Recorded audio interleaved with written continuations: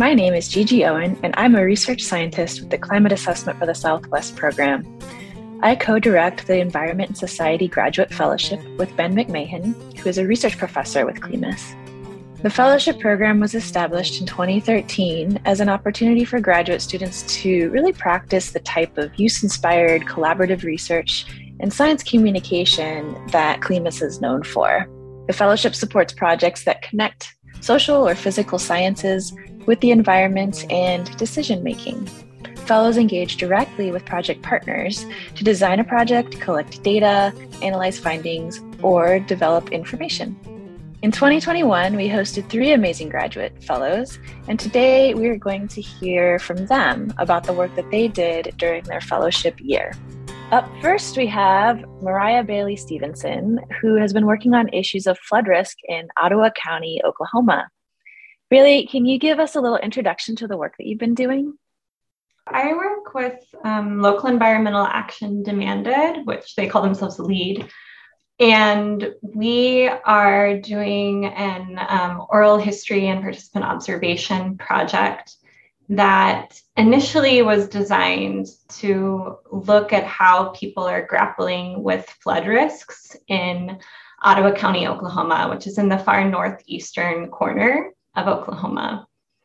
And basically what is happening there is that there was a dam that was constructed in the 40s. And since its construction, there's this what's called a backwater effect. And essentially when there are heavy rains, there's flooding upstream of the dam. And the flooding is really, really dangerous and threatening to people living in Ottawa County. Initially, the project was designed to look at how people are dealing with that flooding and how people are responding to flooding. How did this all come about for you? What kind of experiences brought you to this place and brought you to do this research? Yeah, it goes back to 2013, really, I guess. So in 2013, I was working with a coalition that organized to oppose the construction of the southern leg of the Keystone XL pipeline. And a lot of what we were trying to do was raise awareness about tar sands extraction and environmental justice issues along the proposed path of the Keystone XL pipeline.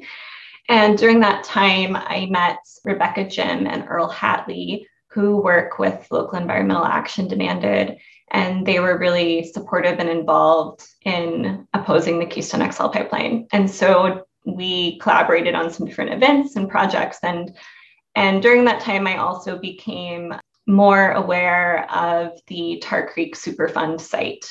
So the Tar Creek Superfund site is one of the most toxic and complex environmental remediation sites on this continent. It was a lead and zinc mining area that was abandoned, and when mining stopped, there was no cleanup, basically. And so there are these huge mounds of mining waste that, from the untrained eye look like sand dunes, but actually they're mining waste. And so there's this huge problem in the area with this kind of entangled relationship between the mining waste, its impact on water, its impact on Tar Creek, which is a body of water that flows through Ottawa County, and its impact on communities. And so Local Environmental Action Demanded actually came about trying to raise awareness about the Tar Creek Superfund site. So I was already vaguely aware of the Tar Creek Superfund site, but in getting to know Rebecca Jim and Earl Hatley, I became more aware. And we kind of collaborated on different environmental justice projects in Oklahoma. And shortly after that time, I started a master's at the University of Oklahoma and conducted research focused on how the presence of the oil and gas industry in Oklahoma influenced and shaped people's experiences when they spoke out about harms that they had experienced because of the oil and gas industry. And then I came to do a PhD program at the University of Arizona and continue that research. And I ended up kind of shifting focus. And I contacted Rebecca Jim at some point during all of this when I was trying to decide how to craft my dissertation project.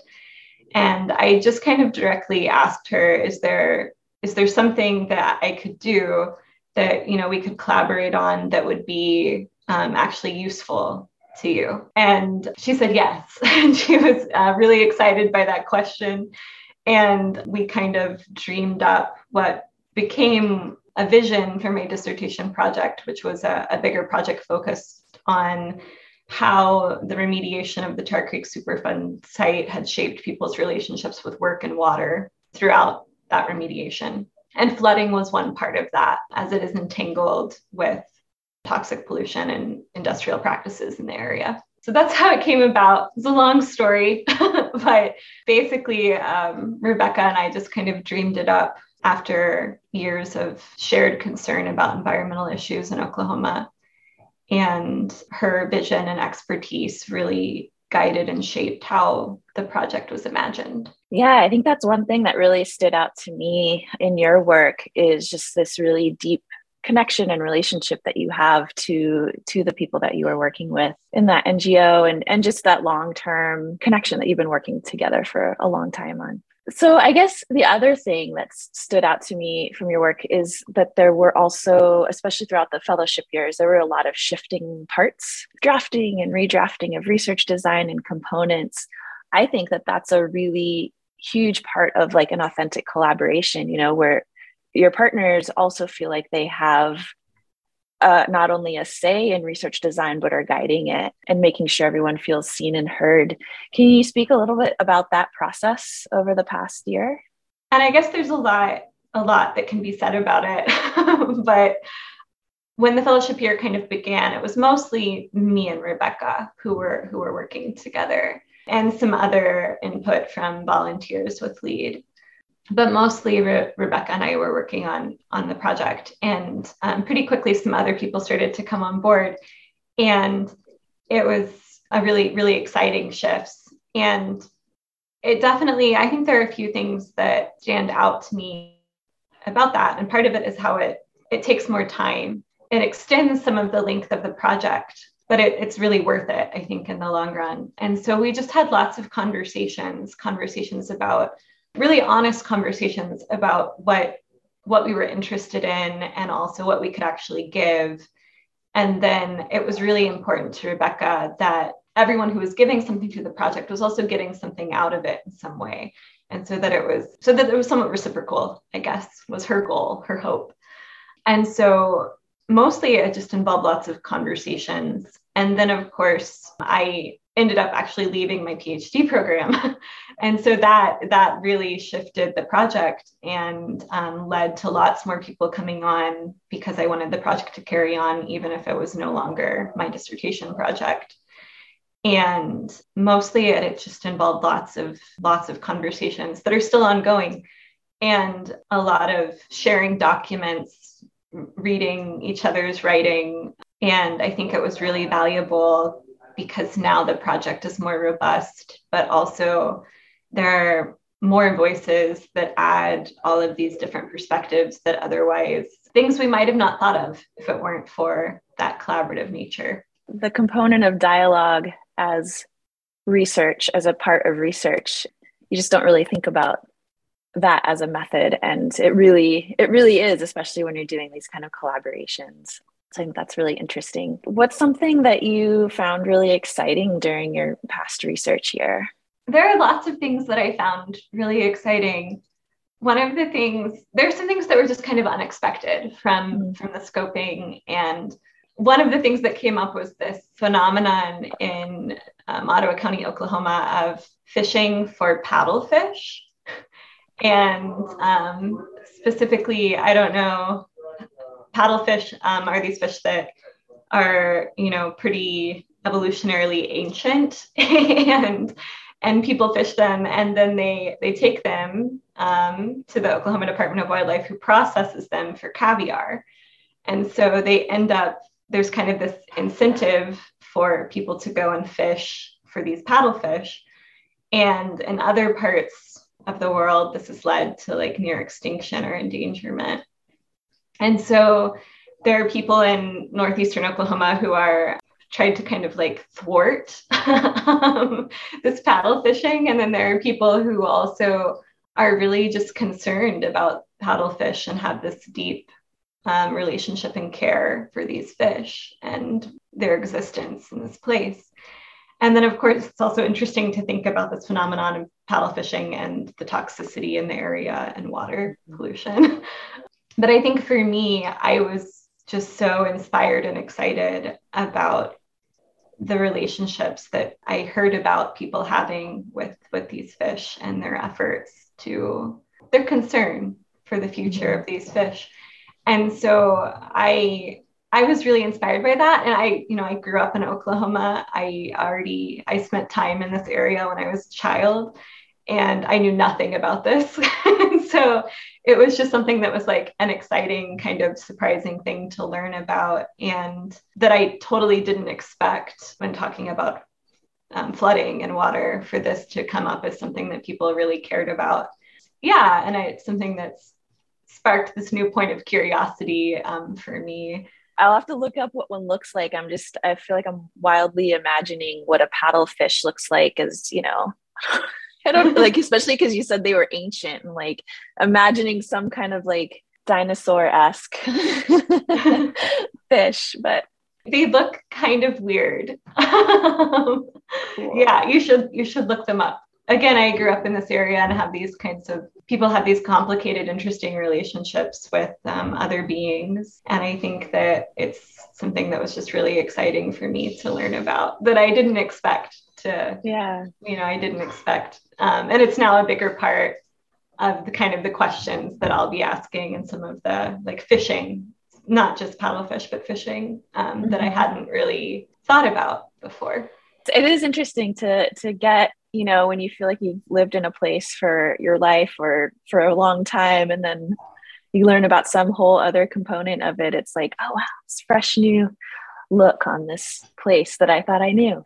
I guess my final question is just, what advice might you have for other researchers or other people who are kind of wanting to dive into this world of collaboration, especially around environmental issues that are so important to communities in their lives? And I think part of something that stands out to me and something that was really meaningful for me throughout this process, and especially because there were so many shifts in my life during this time, was relationships with people, and building a really strong, honest foundation, and relationships with people in which we were as deeply concerned about one another's well-being as we are about the project.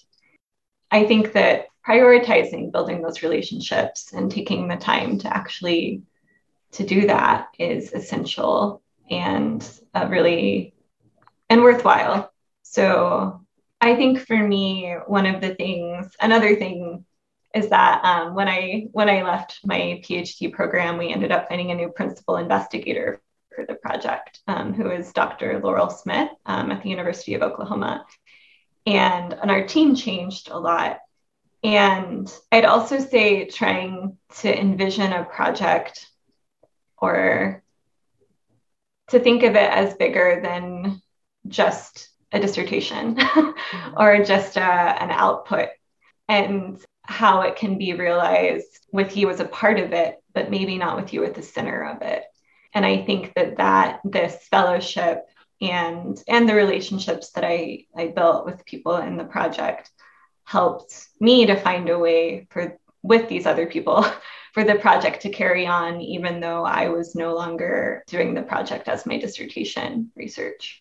The relationships are so important, and really, I think, seeing each other as people and not just like, here's my, the role that I have in my job, and this is the thing that I do. It's just, we have so much going on in our entire lives. And I think definitely coming into any kind of research project as the researcher, like I think it really expands when we see each other as whole beings and know more about each other. And I think that your project really encapsulates that.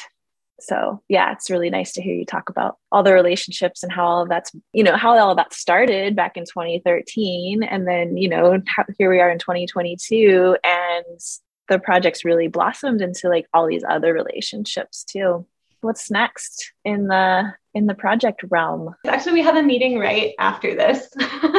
So a long story, we drafted the IRB, we drafted everything, and then we completely changed it when Dr. Laurel Smith took over, which has been wonderful and involved a lot of conversations. But now the IRB is approved, and we're going to start conducting interviews and doing more of the on the ground research. And yeah, it's really an exciting time, and I'm thrilled to still be able to be a part of the project, but in a completely different way.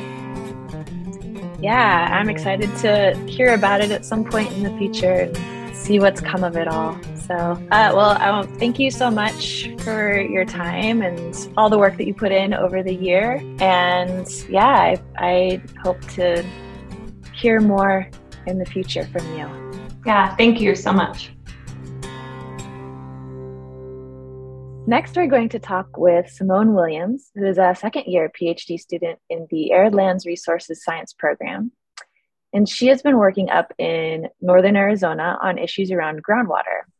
Simone, can you tell us more about some of the work that you've been doing in the Coconino Plateau region of Arizona and introduce some of the distinguishing characteristics of its aquifer? I've been interested in groundwater, the nexus of policy, science, and management of groundwater issues. I'm from a tropical island that the groundwater is mainly stored in karst aquifers and alluvial aquifers. And karst aquifers are formed from water dissolving rocks and forming characteristic features such as sinkholes or cracks in the bedrock or caves. And these features act as quick pathways for contaminants to travel to the groundwater aquifer. So in the Coconino Plateau region of Arizona is the largest karst aquifer system within the state.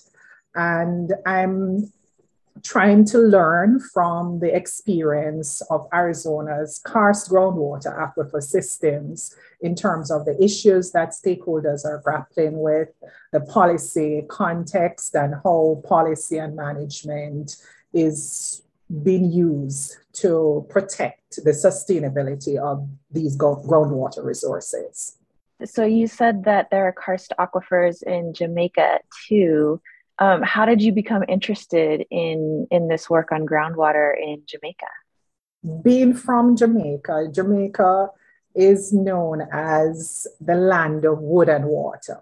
So we're a tropical island in the Northern Caribbean. People tend to take it for granted that we're surrounded by water. And if you travel 2 miles in any direction, you're likely to encounter a water feature. So people tend to take it for granted that water is available and will always be available. However, while working in the environmental nonprofit sector, as well as working to do local sustainable development planning within government, I came to understand that this may not necessarily be the case. One, we are affected by weather-related hazards that have impact on our infrastructure. We have a lot of competing land uses that are resource-driven, such as agriculture, tourism, but they too pose pollution risk to our water resources, or we're over-abstracting our aquifers. Because of the features of the karst system within Jamaica, I recognized that we needed to, if we were to ensure the security of our water resources and long-term supplies, we would need to actually look at how we're managing, particularly the karst resources, because of the possibly higher contamination risk that may be posed to these resources.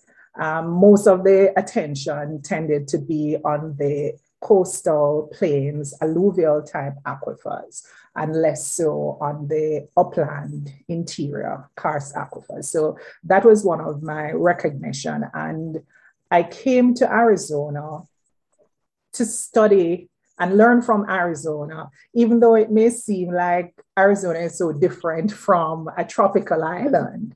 But my journey here started unplanned. I came to Arizona many years ago as a tourist and visited the Hoover Dam. And I was just totally captivated by just how significant a resource the Hoover Dam was. And I thought that kind of ingenuity in terms of developing this kind of water infrastructure in the middle of a desert must have taken some out-of-box thinking as well as skill. And when I thought about wanting to equip myself with the best available knowledge and skills and to think out of the box, because I think we can't solve our problems with the same level of thinking at which the problems were created.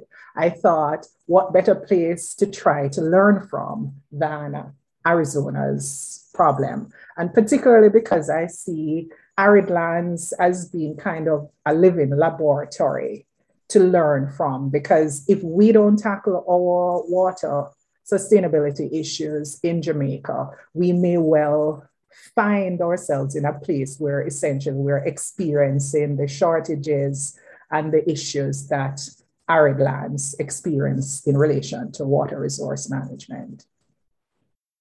Yeah, it's so fascinating that it seems like very completely different landscapes and climate and geology and governance. So it's really interesting that you're definitely paying attention to those differences, but really seeing what can we learn from this situation to bring to this situation. That seems really ingenious to me as well.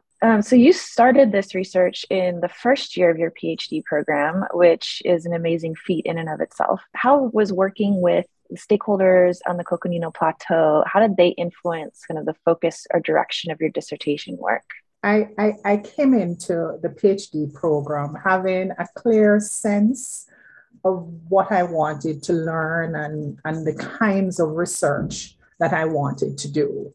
My motivation to actually do a PhD came partly out of my experience as a stakeholder working on the ground in Jamaica and often feeling very frustrated that the information, the science, the data that I needed to drive decisions or to engage stakeholders to tackle the issues, it was not always available. And even though we interacted a lot with academic researchers who were researching problems in our local area, often there was a disconnect between the research that was being done by scientists and the research information that we needed as stakeholders. So I wanted to develop my own expertise and skill to be able to generate some of that information that stakeholders needed. And coming into an academic environment, sometimes you can find yourself just focused on academic objectives that you have to meet to get your degree and to return to practice. So engaging with stakeholders in Coconino, it reminded me of that motivation that brought me here. And that was being able to do research that was relevant and usable to the stakeholders, ultimately who needed to act and implement actions on the ground. So for me, engaging with Coconino stakeholders, one, it improved my understanding of what issues the stakeholders were working on, what were their challenges, the dynamics between different stakeholders, and the processes that they navigated in order to try to get action to address their groundwater sustainability issues. It provided me with data, for example, So instead of me creating data sets that already existed, they shared their data, and that shortened my own timeline to get my research done. But I think the most important thing that came out of my interaction with the stakeholders was, one, kind of getting a grounding to ensure that my research is relevant and is providing information and tools that are usable by the stakeholders, and that my research is actually addressing issues that stakeholders either are currently working on or providing information they need to address the issues that they are grappling with. Yeah, that's so great that you were in the role of being kind of a stakeholder yourself and just coming into this work with that knowledge and experience. It's just so important for being able to do this work in a way that really addresses those needs of stakeholders. What kinds of needs or issues are stakeholders dealing with that you worked with up in the Coconino Plateau? So they're dealing with issues like over abstraction. They're dealing with issues of quality, groundwater quality, or contamination to groundwater quality. And that in particular was a surprising find for me, because my observation since I've been in Arizona has been that the dialogue about groundwater sustainability has often mostly focused on the quantity and how much will be available for use, versus looking at the contamination issues that also may restrict our ability to use what is available. So they are working on trying to tackle some of the land use risks to contamination of their groundwater, and understandably so, because the karst system that they operate within are likely more vulnerable to being contaminated quicker than in other types of aquifers.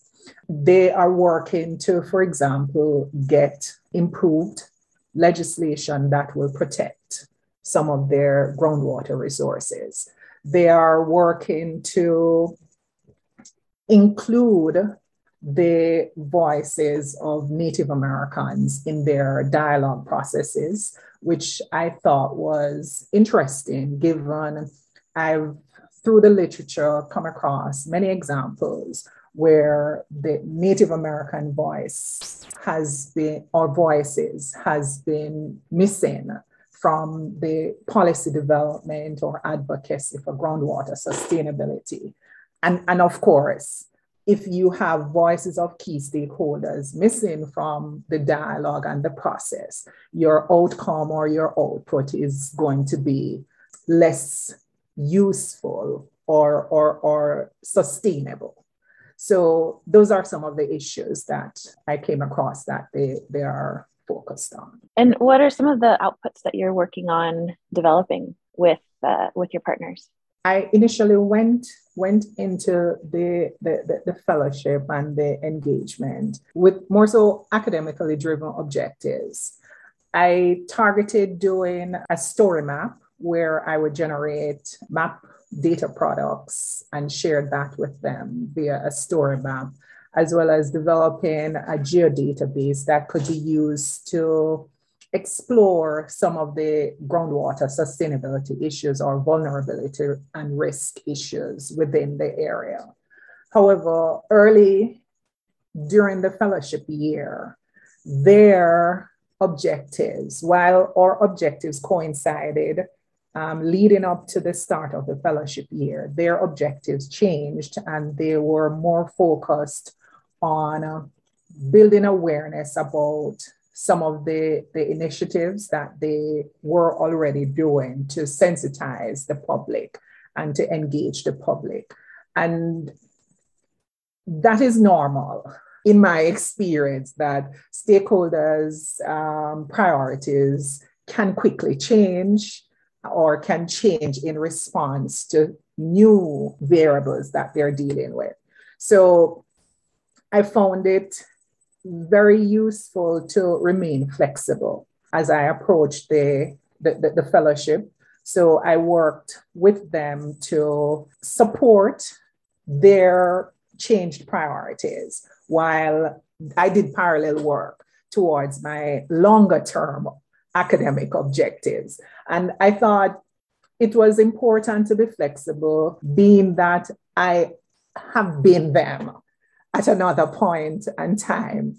So I recognized that it was important to be flexible to enable them to get something out of the engagement while I too am able to get something. Yeah, I love that. That there are ways to produce things that are helpful for, you and the place that you're at, but also simultaneously for the people that we're working with. And I think that that's such a valuable lesson for doing research that's going to have an impact in the world. One of the things that came out for me is that when you're working with people as scientists, you also have to remain open to new, unexpected points of learning.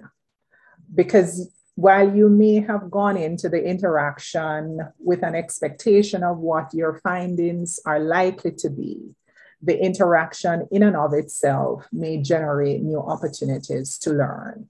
So I think from my experience, that's one of the things that I learned during the process, that being flexible and adapting to the changing context of the stakeholders and their priorities and the work that they were doing also generated new points of learning and presented opportunities to observe real life processes and dynamics among stakeholders. Was there a particular unexpected moment that occurred during your research?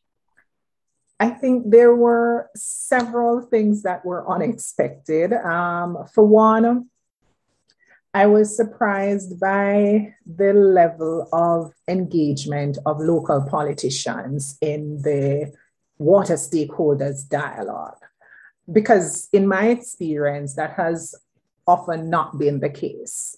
Usually the politicians are last to come to the table, but within the Coconino Plateau, the politicians, the water sector providers, the regulators, nonprofit entities, a very diverse range of stakeholders were engaged and actively pursuing dialogue.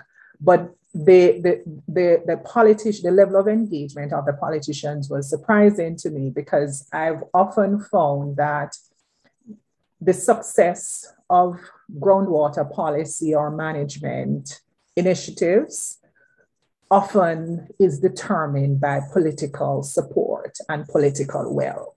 So having politicians engaged at every step of the way, I believe, aids with the success of the initiatives that they take on and try to implement. So that was very surprising. Another surprising point of learning for me was via an engagement with a farmer. So prior to starting the fellowship year, my conversations about water within Arizona was pointing to agriculture being a major point of impact on the resource from an over abstraction standpoint, given that agricultural sector uses the bulk of water resources within the state.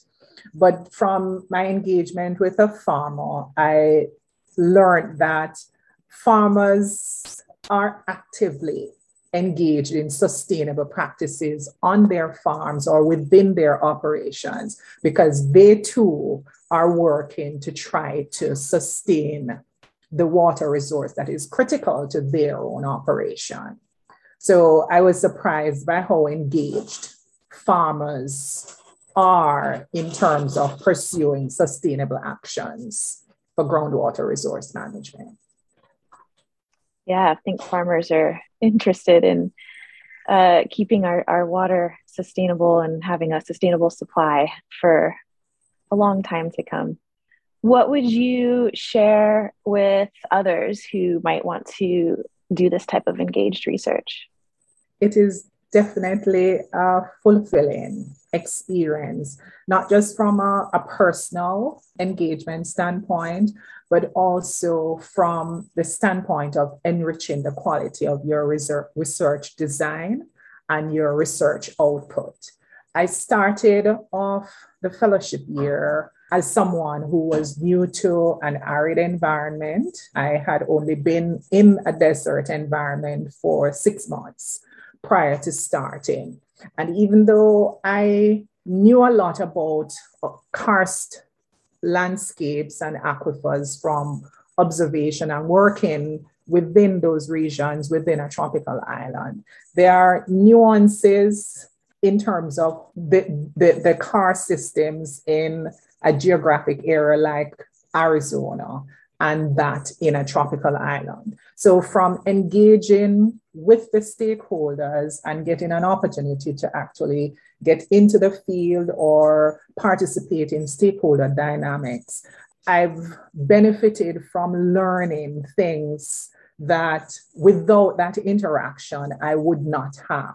And those things that I've learned, I'm now able to incorporate into my research, both in terms of the scientific robustness of the design of my research, as well as looking forward to how usable my research can be. I would strongly encourage researchers, particularly young researchers, to try to engage with stakeholders at whatever level of interaction you can, because there's always going to be a point of learning that can strengthen the research that you do. I completely agree. Well, thank you so much for not only chatting with me, but for the entire fellowship year that you've spent with us. It's been really interesting to see the work develop and kind of play out throughout the year. And I wish you nothing but the best in the future of your PhD work and beyond. Right. Thank you too. And I do appreciate the opportunity that the fellowship has provided, in particular, because it has provided a space for me to think about doing research that is relevant, because it's easy when you're caught up with academic deadlines not to remember that as a point of focus. So for me, the fellowship and the space it has provided has allowed me to remain accountable to self and to keep on track with one of my goals for coming back to graduate school. Really nice to chat with you, Simone. And finally, we're going to chat with Leah Schramm von Haupt, a second-year master's student in the School of Natural Resources and the Environment. Leah has partnered with the Coronado National Forest to get a better sense of their fire restoration programs. So, Leah, I understand that this is kind of part of a larger project with other University of Arizona researchers and the National Forest Service. Can you tell us a little more about your role and the work that you've been doing on this project during your fellowship year? Basically, I've kind of served as a liaison between, I guess, the academic side. So myself, my advisors, we have an interest in forest planning and looking at how the Forest Service looks at defining resilience and what goes into their fire restoration plans. And we wanted to make sure that we were doing a project that would be ultimately helpful and useful for the Coronado in their planning process. So we worked really, really closely with them throughout the beginning of the process and in creating the output, the ultimate output, to figure out what kinds of questions we should make sure that we're asking in our surveys and in our interviews with staff and stakeholders to make sure that our end product would be something that was useful to the forest. So I kind of felt like my big role was serving as that liaison in communicating with the staff and serving as that advocate to make sure that essentially what we were doing would actually be useful and helpful to the forest. Talk to me a little bit more about how you worked with the Forest Service. What did that engagement look like? I mean, honestly, it just looked like a lot of meetings. We just had it was several months, that we had these kind of regular check-ins and meetings.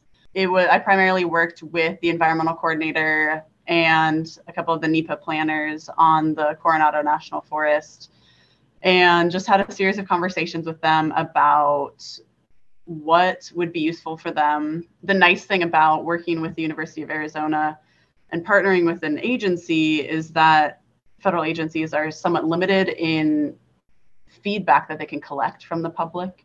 So I think this was a really great opportunity for them to be able to actually get an organized survey out there to get feedback on how they're doing and how they can improve, and hear back from their stakeholders in an organized way about how they can improve their communication and get a sense of really how they view the work of the Coronado. You did a big survey of stakeholders. So the stakeholders is that the public? Who are the stakeholders in this? We identified stakeholders for this survey as people who are interested in affected parties. So that's a term that they use to identify people that they need to outreach to during their planning process. And so they have a listserv of folks who they typically reach out to on landscape scale fire restoration plans and projects across all 5 districts on the Coronado National Forest. And so we identified that group of people, it's about 2,000 people, that we felt would be good respondents for this survey. How many people ended up taking the survey? So we actually ended up getting about 182 respondents in the end. How has analysis been going? So, I've completed the analysis, which feels really good. The analysis, it's a lot of data to sift through because we had 182 survey respondents, but I also interviewed 17 Coronado staff members. So I conducted most of them were about an hour long, hour and a half. And so going through that qualitative data, as well as looking at the quantitative data from the surveys, it was really, really interesting. I really enjoyed going through the data and seeing where some of the ideas and perspectives of stakeholders across different stakeholder groups and even stakeholders and staff kind of align maybe more than I thought that they did. And it's just really cool to read through some of the responses, and everyone just has so much passion, I think, for the resources. And that's really, really, I think, heartwarming to see. So that was really cool. Yeah. Can you talk a little bit more about some of the findings? Was there anything that kind of really stood out to you as something surprising, or I don't know, maybe not surprising? I was surprised to see, or I don't know about surprised, but just it felt good to see that there was a lot of support for fire restoration actions, for a growing acceptance of ecosystem change during this time of climate change and disturbance in our forests. And I think the big takeaways from the survey that I saw was really increased communication from the forest. I think there's maybe a gap there. I think both stakeholders and staff have really similar values and viewpoint, but there's some sort of breakdown, I think, in the communication. I think stakeholders sometimes feel like they don't know what's going on in the forest and they wish they knew more. And of course, I think everyone acknowledged that the Coronado is probably doing the best that they can with the staff that they have. Like, we all know that a lot of these agencies are understaffed, but there are some really cool ideas from the stakeholders of how they would just creative ideas of how the Coronado could more efficiently reach out to their stakeholders. So I thought that was cool to see. How does this information get back to the Forest Service? What's that process? What does that look like? I've put together a huge report. So we have about a 45-page document that's going to go back to the forest.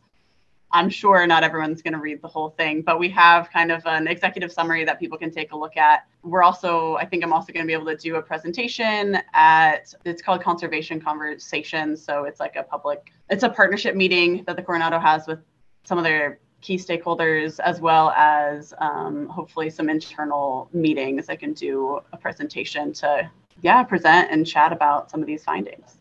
Yeah, well, having that kind of presentation will be really helpful in terms of any dialogue or feedback from your partners or conversations around your findings. And that's a great way to share all of the work that you've been doing. How did you come to this project? What led you?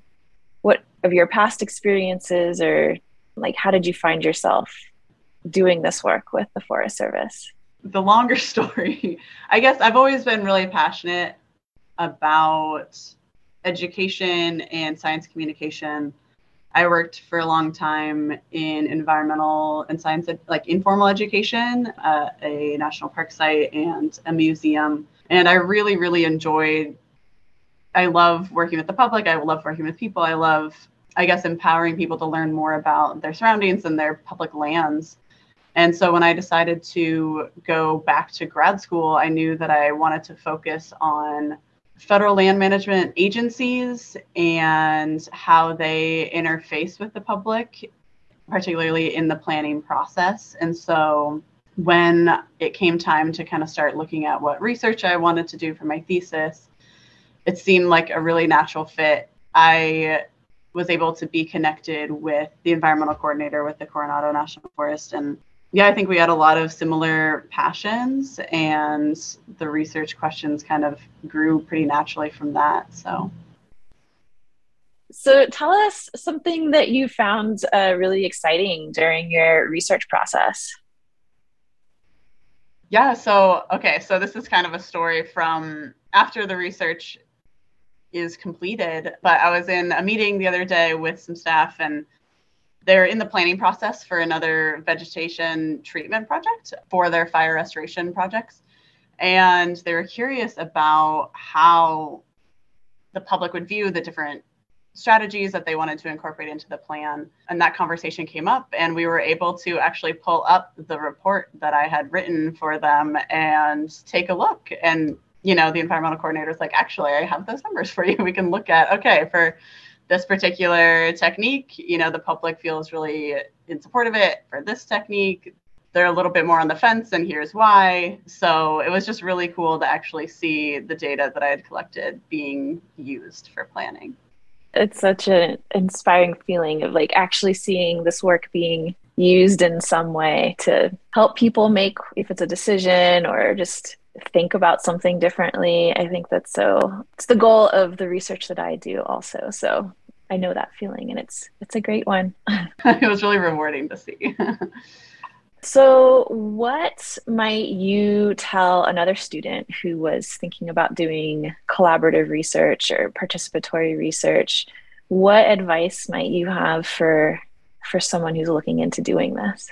One of my main takeaways, which is funny because it was actually a question that I had for the staff in my interviews too, which was this question about, do you feel like research is informing practice? And do you feel there's some sort of disconnect between academia and implementers? And I think, although that's been improving, I think there are still some gaps there. So I think for me, what can be hard to walk the line between is just what is maybe in line with academia and their goals, and then what's in line with the goals of your partners and the people actually implementing on the ground. For me, I'm really passionate about research that will help inform implementers and policy. And so I think my advice would be to stay really open and really listen to what your partners are telling you is actually going to help them, even if it's maybe not the flashiest science. I think at the end of the day, like, we're here to help them. And so I think it's really important to make sure that we're making sure we're advocating for their needs. 100% agree. So what's next on your horizon? So after graduation, I will likely be actually working as a planner for the Forest Service. So hopefully I'll be able to take everything that I've learned from my research and use it in my job. So I'm pretty excited about that. Oh, that's amazing. Congratulations. Thank you. Well, it's been so nice to hear more about your project and your process, and just really enjoyed working with you over the past year and seeing this partnership develop. And it's just, yeah, it's great that you have these examples of how your work is being used, and also how it was useful to you and your career development. Yeah, it's been really lovely to hear this story. It's been a great experience for me. Great. Well, thank you so much, and good luck in your next steps. I want to thank Bailey, Simone, and Leah again for their wonderful work of the past year. Be sure to check out the CLIMAS blog, Southwestern Oscillations, for more information about the fellowship projects. I would also like to thank our funders and supporters, including CLIMAS, the University of Arizona Office of Research, Innovation, and Impact, and the Arizona Institute for Resilient Environments and Societies. Thanks for joining us today.